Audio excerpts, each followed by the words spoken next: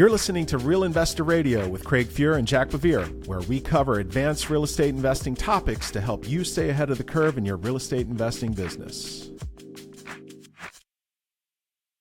Well, hey, everybody. Welcome to Real Investor Radio. I'm Fuhr, joined again by Jack BeVier. Jack, good to see you. Absolutely. You too, sir. We are here for episode 23, and we're just basically having a discussion today of some of the news items that we've seen in terms of the market. Some surprising, Jack, some not so surprising, but we'll talk a little bit on this episode about single-family rents, sort of the price of money right now in terms of Fed policy, and this is an article from Business Week that we'll be talking about. And then I'd like to jump into our good friend, Nick Jury. I say good friend. I've never met the guy. He seems like a good guy, though, who runs RE Venture. It's a pretty cool piece of software for real estate investors. He listed the 10 best cities in America, Jack, that are still appreciating right now. So we'll go through that and have some fun with that. But you mentioned on the last episode about the Real Investor Roundtable, which is a mastermind that you and Fred Lewis, your partner here at Dominion, have been running since about 2016, Jack? Yeah, past 5 or 6 years, yeah. Yeah, so I think you mentioned that you guys had just came off of a meeting over the end of last week. And what were your takeaways there, man? That's some of the best investors in the country that you guys have assembled over the years, really top operators. Give me a sense of what these guys are going through in their markets all over the country, what you were hearing from them, and sort of some of your better takeaways. Because I know you always come away with better for that meeting.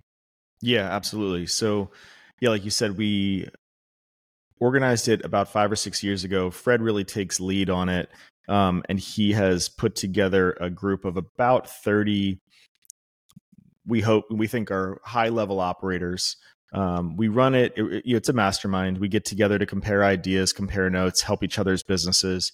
We run it as a nonprofit because for us, the point was the ideas. Like we could make much more money off of great ideas than we can off of mastermind dues. Though there are other great masterminds out there that run on a for-profit basis. No knock on anybody. That's just how we've chosen to run it.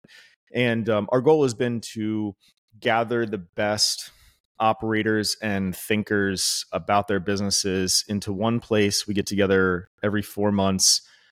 We've been doing it in Baltimore for a while. We also used to do some meetings in Dallas to make it easier on the West Coast folks. But the point is, we've gotten to know each, and everyone gets very close to each other in the room. The culture is sharing ideas, expressing vulnerability. No one's trying to one up each other. Everyone in the room's a killer. So who gives a shit? And and really just kind of share ideas and pain points, and and get feedback from other folks who are operating at a high level. And so we've got operators in the room there who are flipping several hundred houses a year that they're just buying either through foreclosures or direct mail, through wholesalers, the courthouse steps. Got a lot of build to rent operators, folks who have started in and pivoted to new construction to find greater margins. Folks who were wholesaling at a very high level to the funds when they were buying in earnest over the past 5-10 years. A lot of folks who are lending. What's that? Multifamily guys. Yeah, absolutely. Multifamily guys. There's also a fair amount of folks who do residential, but they also do some other stuff in small commercial. And so we'll talk about self-storage. We'll talk about what's going on in industrial and flex, other interesting opportunities yet to come in the office space. It's a bunch of real estate entrepreneurs that have put together great businesses, and we're all there to help each other, just do better. The thing that I've attended, and the thing that I thought was fascinating was it wasn't just a room full of wholesalers. It wasn't just a room full of guys who have learned how to do fix and flips. It really is guys who may have started off as a wholesaler or a fix and flipper, but real operators who have learned to pivot to take advantage of opportunities in the market. Yeah, and the cycles. Yeah, absolutely, and at different points in time. we've all got our areas of specialty, just based off of what we like to do and also what the opportunities are in our local markets, right? Because, California is massively different than Chicago, is massively different than Charlotte. Sure. And we've got folks, from all those different kind of places. But anyway, so Big takeaways. I started off by, we kicked off the thing just talking about like kind of the macro economy and, seeing kind of all these different potentially conflicting, right, like signals that we're getting right now. You've got super pessimists to super optimists right now in the world. And I took a survey of the room, and the room was, kind of like, it had the whole spectrum of differing views on how the next 12 to 18 months were going to go. And you got people who are doing different kinds of pivots based off of those views. And so, some people are going to be right and some people are going to be less right. And it'll be really interesting to see how that plays out and who's like who the relative winners and losers as a result of those predictions. But something that we saw is a lot of pivoting going on right now. And a lot of it people started to think about it a year ago. In the first quarter, second quarter of this year, really started to execute some pivots. We've done our own significant pivoting in both the real estate side of things and on the lending side of things to set ourselves up for what we think is coming over the course of the next 12 to 18 months. And you saw a lot of that in the room. Some folks are completely out. Just, we're not buying anything right now. I'm just going to stack pencils cash. down. Yeah, pencils down. I'm stacking cash. I'm waiting for opportunities. There's going to be blood. You got other folks who have pivoted from selling build to rent to institutions. Now they're selling 100% to retail. To homeowners. So they're doing 300 houses a year, and that used to be 650 property packages, and now it's 300 individual retail sales, right? Like that's easier said than done, that pivot. That's a big pivot. You got a lot of guys who have slowed down and are lending more right now as a result, because they think that's just a better risk-adjusted return for the capital that they want to deploy. And then we've got some guys who think that, hey, who are like ramping up right now because they think that everyone's wrong and that everyone's leaning back. It's gotten easier to buy, especially over the course of the last 60 days. We've seen that a bit. Have you? And they're leaning into that and saying, hey, now all of you guys are scared and I'm jumping in right now and ramping things up. Yes, it's a difficult operating environment. It's a difficult cost of capital environment, but I'm such a good operator that it doesn't matter. And I'm going to build my platform and take market share from the folks in my market while they're all scared and playing, and going skiing. So it was really interesting to see the whole spectrum of opinions and pivots in the room.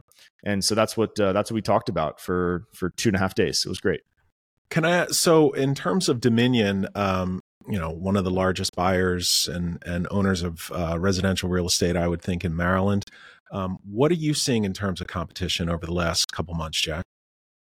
Yeah, I would say that I think that last year, our cost of acquisition of a property skyrocketed throughout the course of the year. We probably started the year at $4,000 as cost of acquisition of a property, whether that's direct mail or pay-per-click or social media ads or buying from other wholesalers. We were probably in like the $3,000-$4,000 range. By the end of the year, we were up to like $12,000-$13,000, which is frankly unsustainable in our price point market. The first quarter of 2023, we saw a big, I would say, a seller-driven capitulation, where sellers were all of a sudden realized, hey, this isn't going to get better soon, and these rates are going to stay high for a long time. And I didn't want to do anything in the third or fourth quarter of 2022, but you know what? I need to sell mom's house. So yeah, let's let it go. And so we saw a lot of activity in the first and second quarter of the year. And then in the third, when interest rates continued to increase, I think a little bit more fear was felt in the economy or about the economy. And we've really seen that transaction volumes continue to decrease. And so our cost of acquisition started really climbing back up. I would say over the past 60 days, I've seen a little bit of not seller capitulation, but competitor capitulation, where there are Mm, folks who are now investors who are now, hey, you know what, I'm pencils down, and I mm, don't think it's the right time.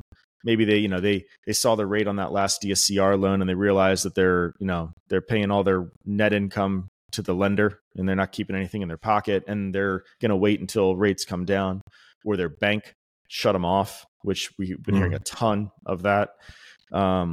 Or they're concerned about what value is going to be, and they think that real estate values are going to come down because of this high sustained interest rate environment, and so they don't think it's a good time to flip, even because V may come down 10 points, 10, 15 points. And so I think because of that, everyone's probably, in general, investors are buying less per capita, and the cumulative effect of that, and some people are even pencils down and buying nothing. And so the cumulative effect of that is a bit less competition.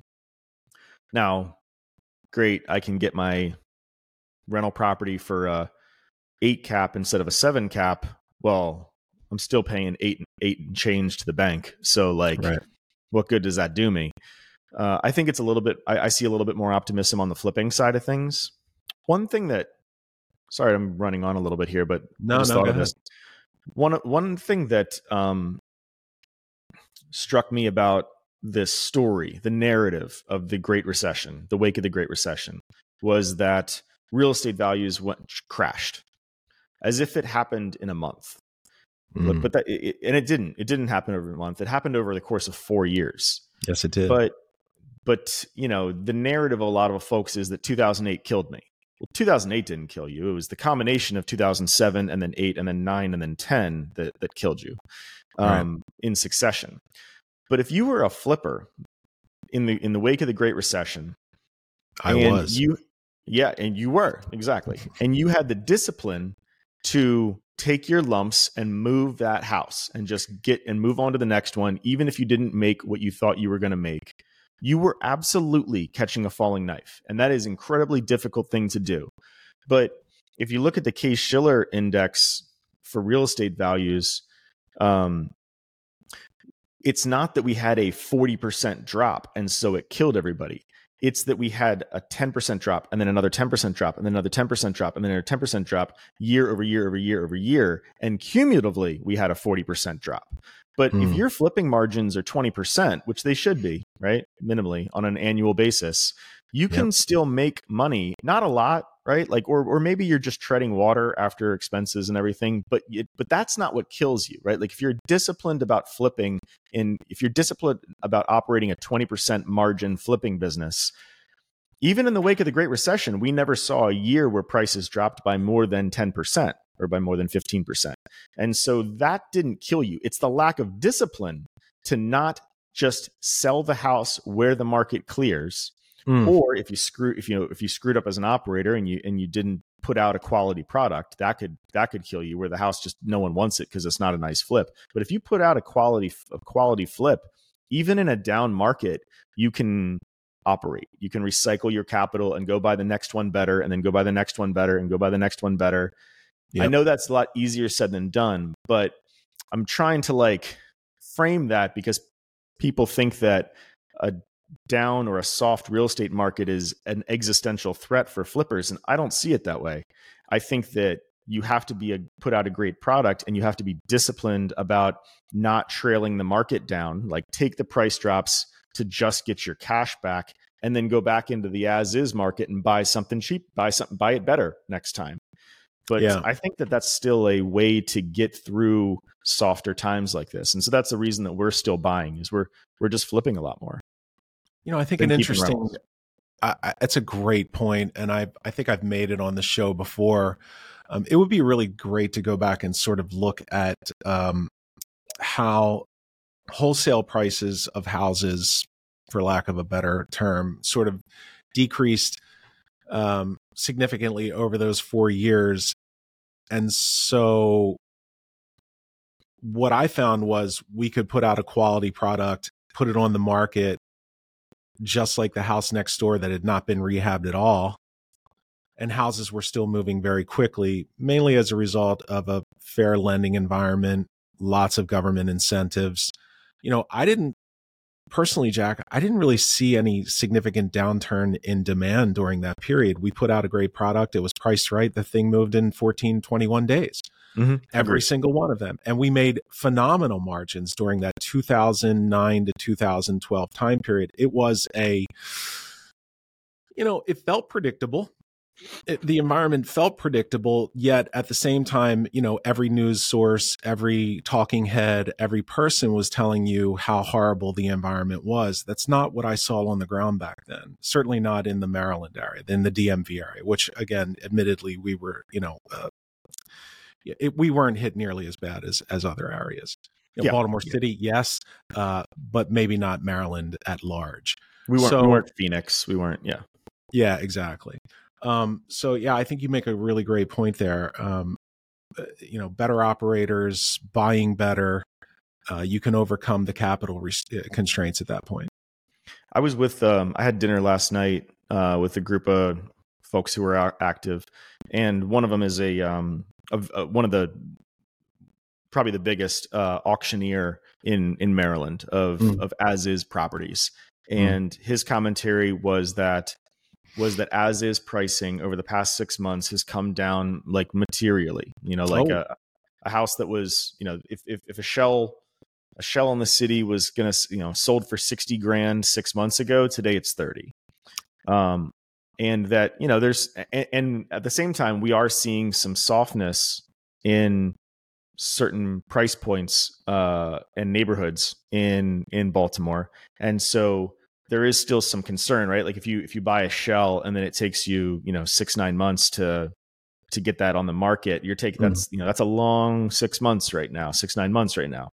So maybe there's a lot of crystal ball to look into there. Yeah, exactly. So maybe that's just a segment of the market it is particularly high risk. And so that's a function, or that's a cause of that significantly decreased as-is pricing. But that's definitely happening right now. And so folks who bought, if you bought a piece of real estate and you haven't done anything with it yet, you bought it a year ago and you haven't done anything with it yet, it hasn't been a good year for as-is pricing. I think it's starting to come down, and with competitors, I think, continuing to get weeded out over the course of the next year, it's going to be a thinning of the herd, which should, though, be good for margins for those who are the market's best operators. Agreed. Totally agreed. Hey, let's jump into this quick report here from our buddy Bill McBride. Bill, we'd love to have you on the show. This was just a very small piece that he put out called Single Family Rent Results. This was basically, it was a little surprising because, if you kind of, if you're looking from afar, you would think tough economy, rents are probably going down, some maybe significantly. That's not what we're seeing in this report here. And it says below is a table showing the year-over-year percent changes in 3 widely followed rent indexes. They are the Apartment List Rent Index, or the ALRI, the Zillow Rent Index, and the CoreLogic Rent Index. And basically what they found, Jack, was that the only one of them, which was the Apartment List Rent Indexed, showed a year-over-year decline. The other two showed that rents have been stable, if not increasing. Correct? Are you looking at that? I thought that was really interesting. He pulls the public company data from Invitation Homes and American Homes for Rent, which, of course, they're not active in all markets. They're in the Sun Belt. They're in newer construction. They're institutionally operated. They're very focused on pushing rents, right? Because they're running it like a multifamily REIT as opposed to a mom and pop landlord. So they're a different cut of the market, but their rents are up on average 7% year over year, which I thought was, that's public data, like of their internal performance. So it's remarkably bullish. And certainly not what I expected anyway to see.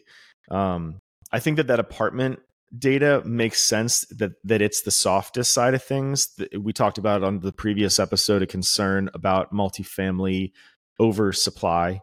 And so though that's going to bleed into the single family space because they are directly competitive products, certainly you're going to see it first in the multifamily competition.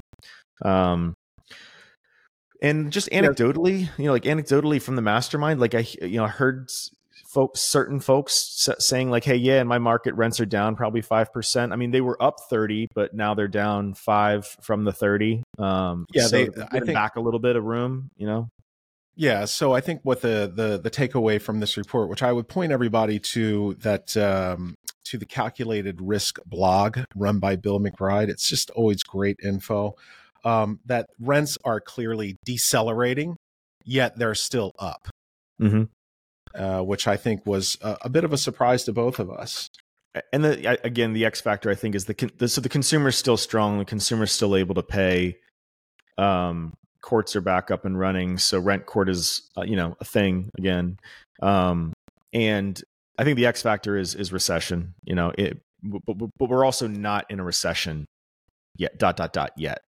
Right. And so what factor does a recessionary environment, a weaker jobs market have on rents? Do they flatline? Do they decrease? And of course, that's going to be a sub-market question too. Austin's going to be a very different story than Indiana. Agreed. Let's go through this interesting YouTube video put out by Nick Jury from RE Venture. Nick puts out some interesting content, and I just thought this was a fun one to go through, Jack. If we listen to, kind of get our feelings, and we sort of, we only get our news from one source, you would think that, markets are kind of sideways in terms of price, in terms of value, if not declining in most places. Nick put out a list of the 10 top appreciating markets in the country. And in typical Price is Right fashion, Jack, I'm going to go 10-1. So we'll start with the least and then go to the best. And if I ever do it the opposite way, I need you to call me out on that, because no one But should it's still ever the go top 10, right? It's still the top 10. Okay. It is they're the all top great. 10. Yeah. Okay. Exactly. So, all right, number 10, Knoxville, Tennessee, Jack, up 1% a month over the past several months. The average home price being about $330,000 in Knoxville, which is still overvalued historically by about 37%. So Knoxville, Tennessee, number 10, Jack.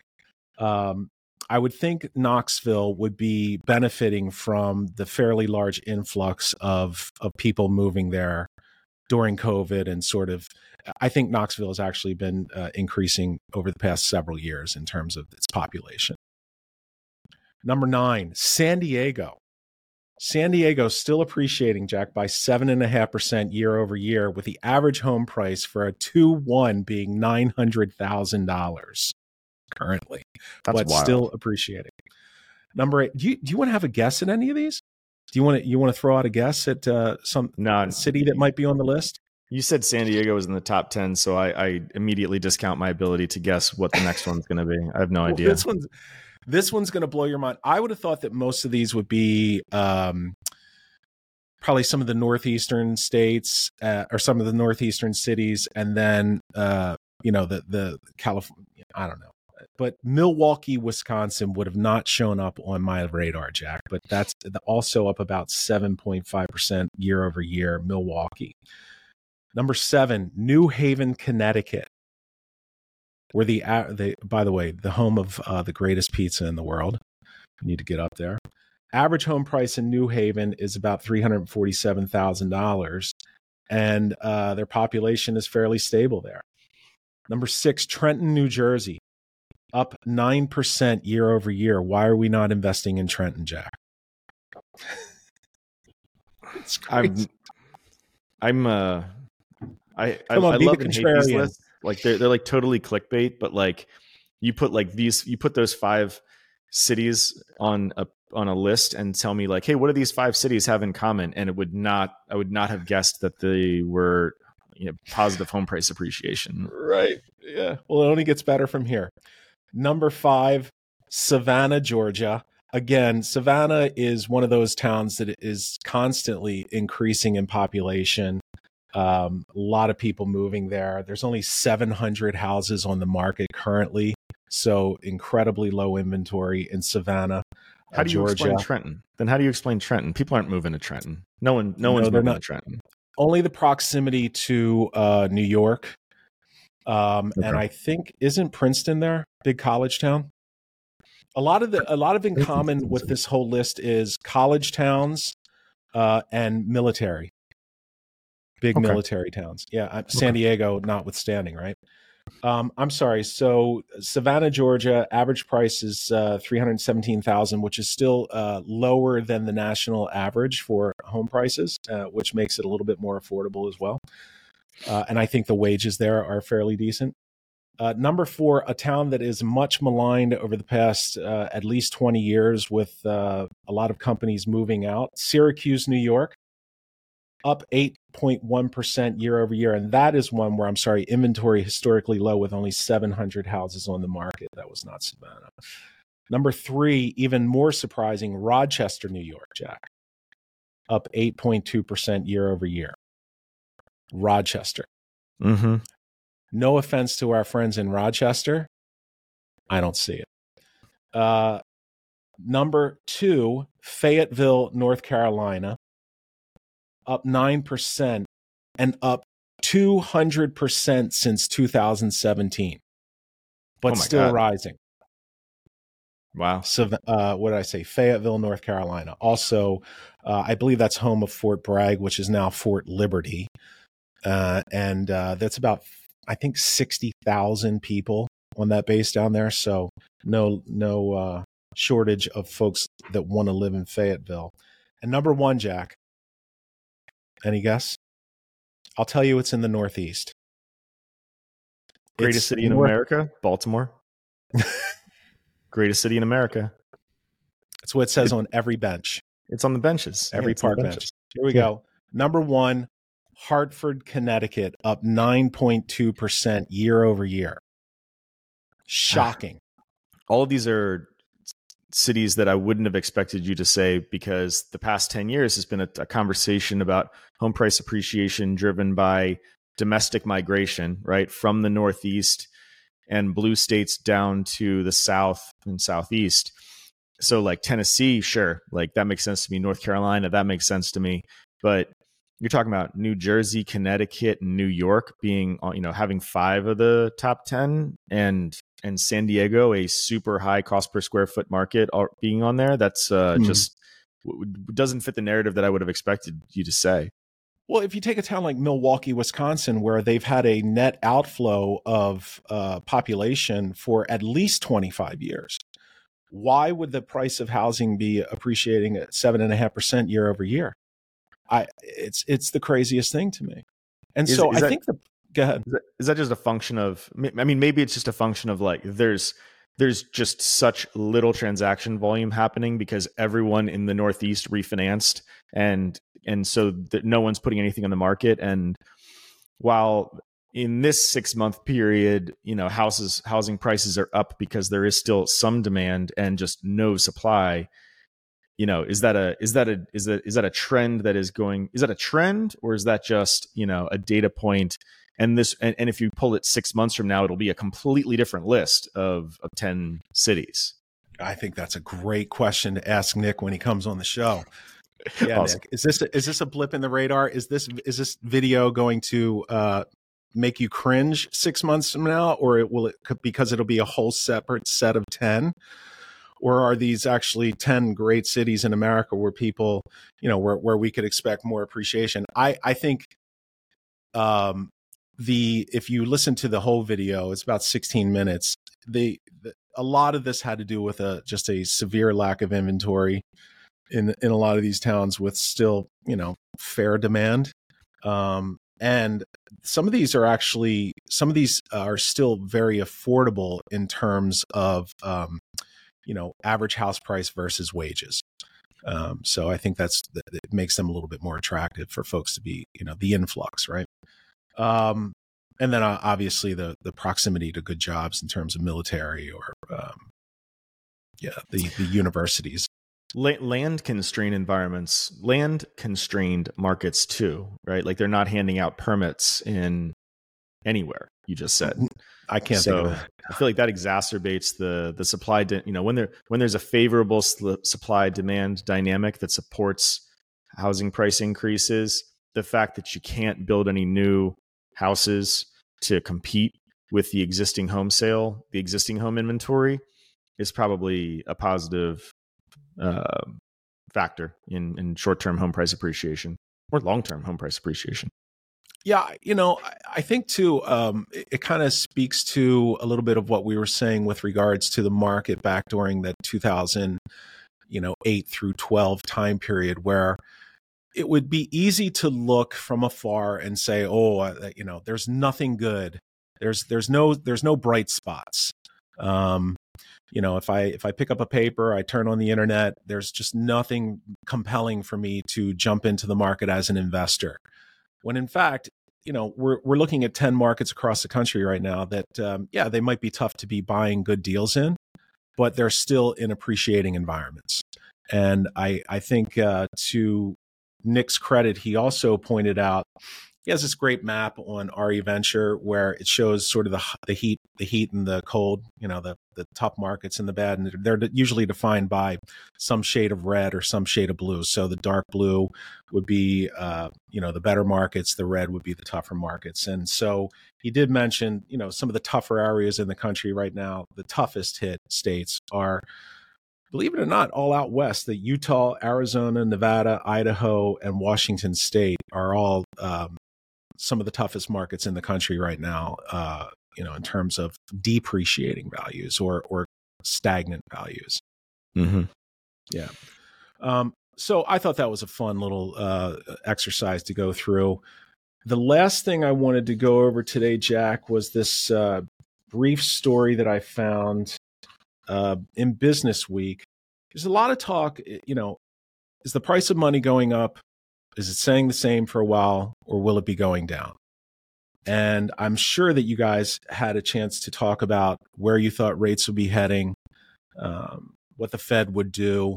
Any discussion like that during RIR, during the mastermind, Jack? Yeah, absolutely. And we actually, we probably do it every time. And we referenced that, I think it was a year ago. We took a survey of the room where you thought the prime rate was going to be, the prime bank rate was going to be a year from now. And so fast forward to today, and and it's at, I think it's at 8.25 right now, 8.5. Mm-hmm.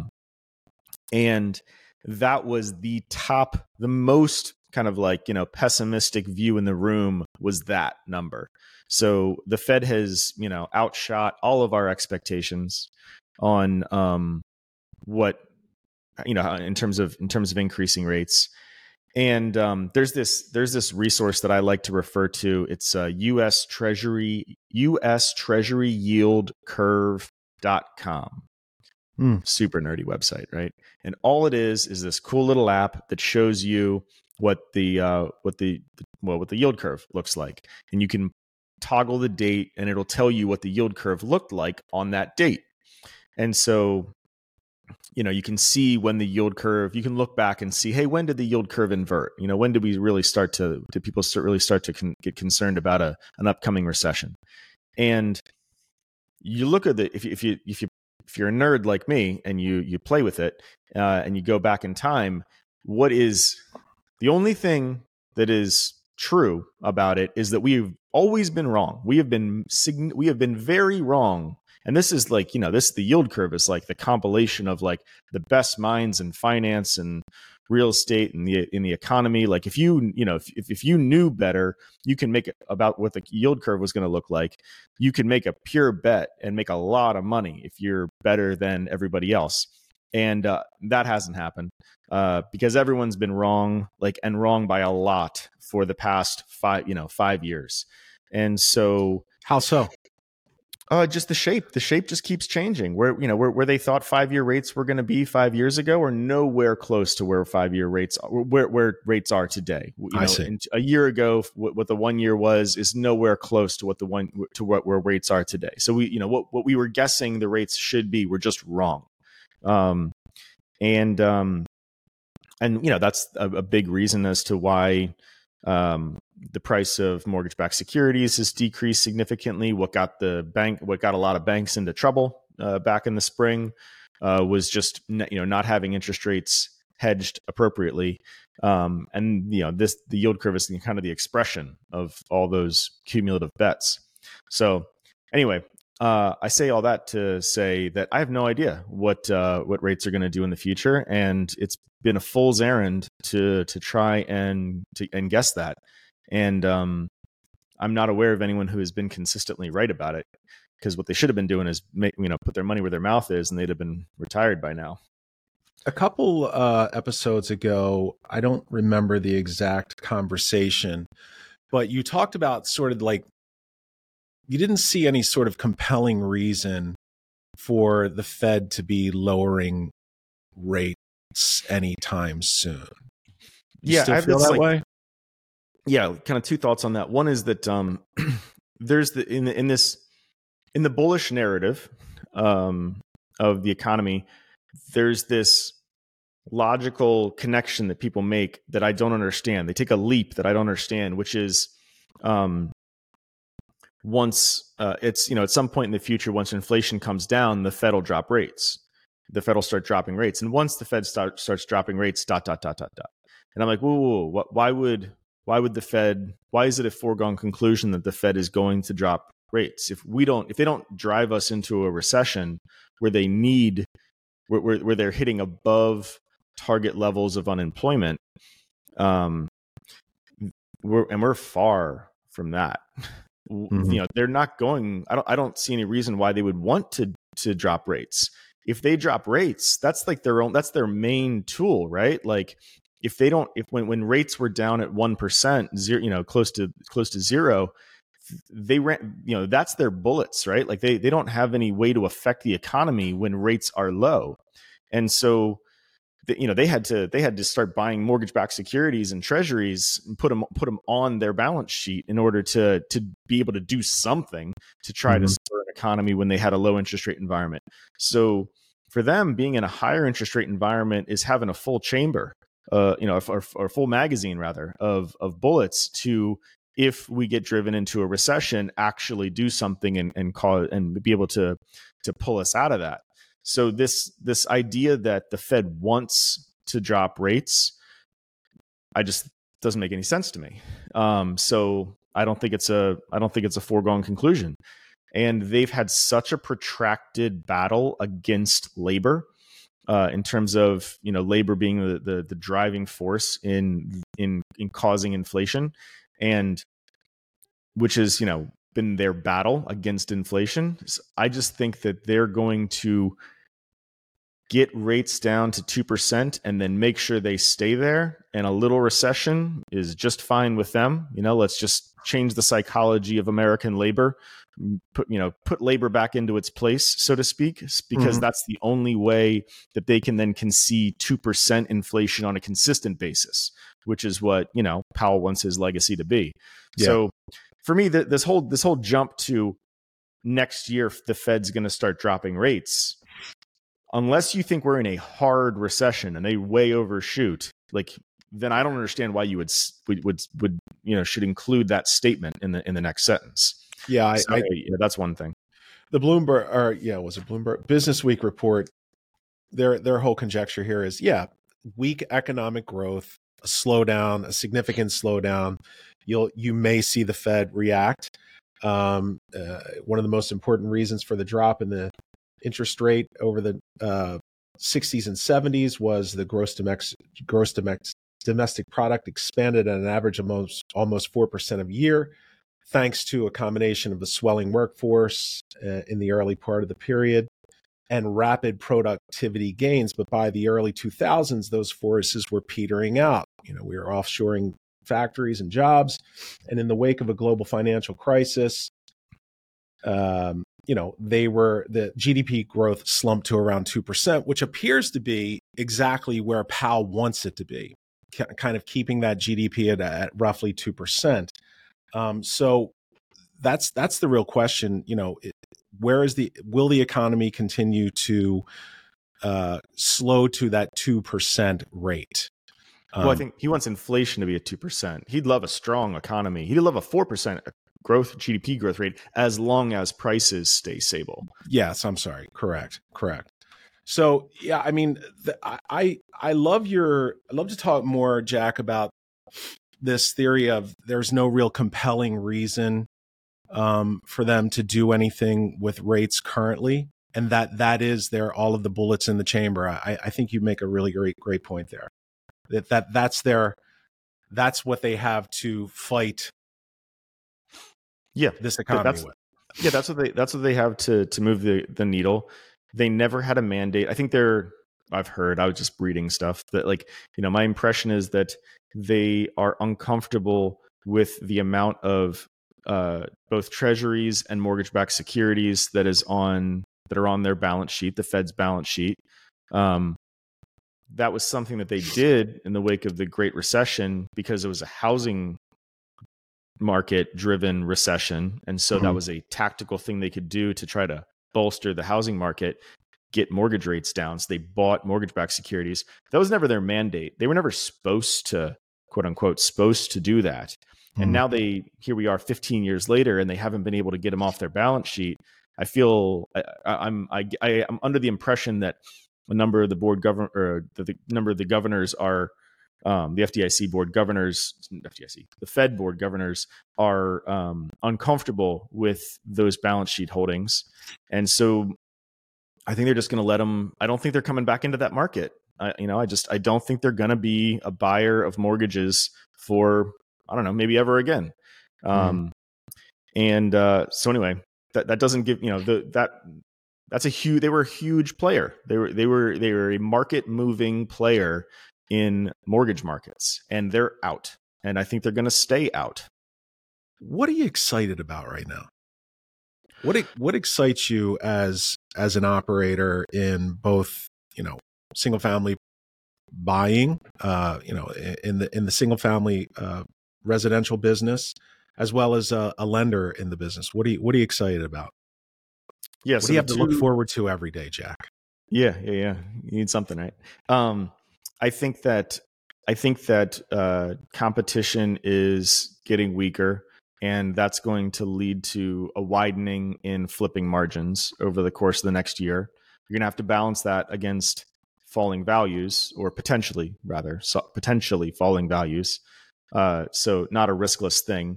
But if you're a good flipper, and I think we are a good flipper, we are a good operator as far as flipping houses goes, then I think that business will come back.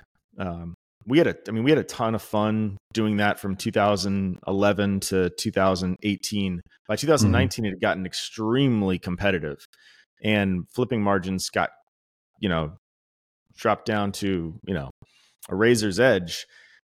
And then we had a whole bunch. Now that got bailed out because of a whole bunch of home price appreciation in 2020 and 2021, which kind of just bailed everybody out.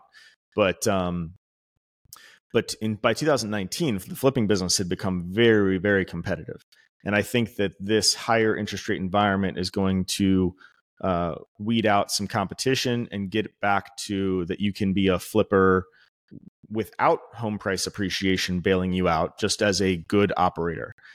So I like that business. It's fun. We like putting out beautiful product. I like getting deals, and we like creating beautiful product. So I'm looking forward to doing more of that business. What about as a lender?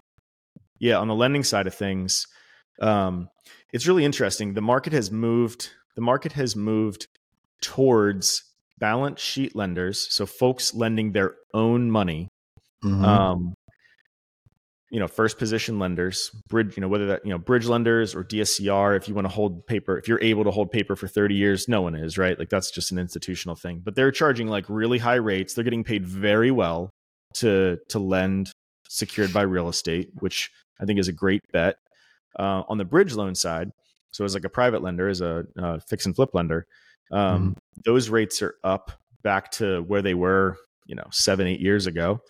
And now what hasn't favored is, if you want to grow your lending business, though, it's really hard to grow your lending business right now, because then you have to use other people's money, and other people's money is very expensive right now. Mhm. So yeah, there's lots of people who would love to lend us money at 9-10%.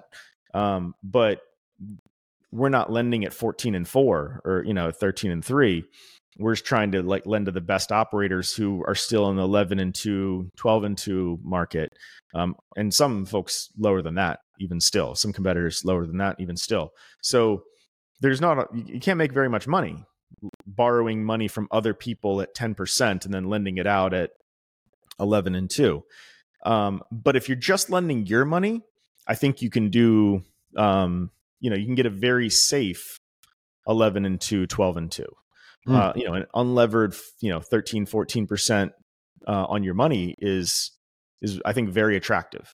So lending our own money, and I think a pivot towards flipping, that's kind of what we're doing right now. How much of the talk at the Real Investor Roundtable centered around capital, finding better sources of capital, things like that?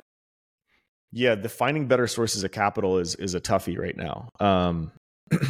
I think that there is a shift back towards the private lending market, like borrowing from friends and family and just folks that you meet, and having private corporate debt, secured or unsecured, just depending on your deal.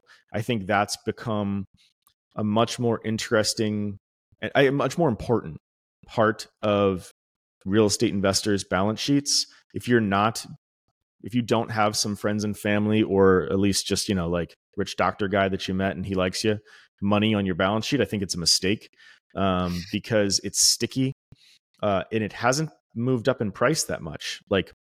2 years ago, you borrowed that money at 10%. Today, you borrow that money at 11? Right. Interest rates are up 500 basis points, but the cost of private capital is up 100, maybe. And so that's, it's very attractive from the borrower's perspective relative to everybody else. The bank will lend you money, but bank might lend you money rather, but they're going to lend you money at 8.5%, 9%. Your private lender makes it a little bit easier, but they're going to charge, 13, 14. But your rich uncle will still charge you 10, and with very little strings attached. That seems like good money right now. Yeah. So I think that people are borrowing more private money, and I think that real estate investors should continue to look for opportunities to add private lending to their own balance sheet. And if you're a self-respecting real estate investor and you can't deploy capital above a 10 in this world, I don't know what to tell you. I can't help you, but I think you can find good loans at 12 and 2. So take the money on at 10, lend it out at 12 and 2. And then if you want to use it for your projects, sell that bridge loan to Torak or somebody. And then you've got that 10% money to do what you want to do with the interesting deals that are going to present themselves over the course of the next 12 months. So I think it's build up the balance sheet a little bit, and then be patient with an opportunistic eye. That's us right now. Yeah, the final question would be, do you feel like there's just that's what a lot of the better guys are out there doing, just finding as much capital at good prices right now? There's definitely a segment, I would say, of the operators that's a theme, I would say, in the higher volume operators that we were hanging out with. Depending on, though, the caveat to that being depending on how good or bad you think the next 12 months are going to be from an economic point of view, people are either doing a lot of that or just a little bit of that. But yeah, that's definitely a theme. Okay. Well, dude, that's all I've got for today. You have anything else you want to add? No, man. Good discussion. Great to see you. Looking forward to the next one. And as always, enjoy the conversation. Yeah, thanks everybody for tuning in. We love your comments below or anywhere where you can comment. Love to hear from you. I need to start checking out the comments a little bit more for folks that are chiming in. We'd love to hear from you. This has been Real Investor Radio. I'm Craig Fuhr with Jack BeVier. Thanks for tuning in. We'll talk to you again soon.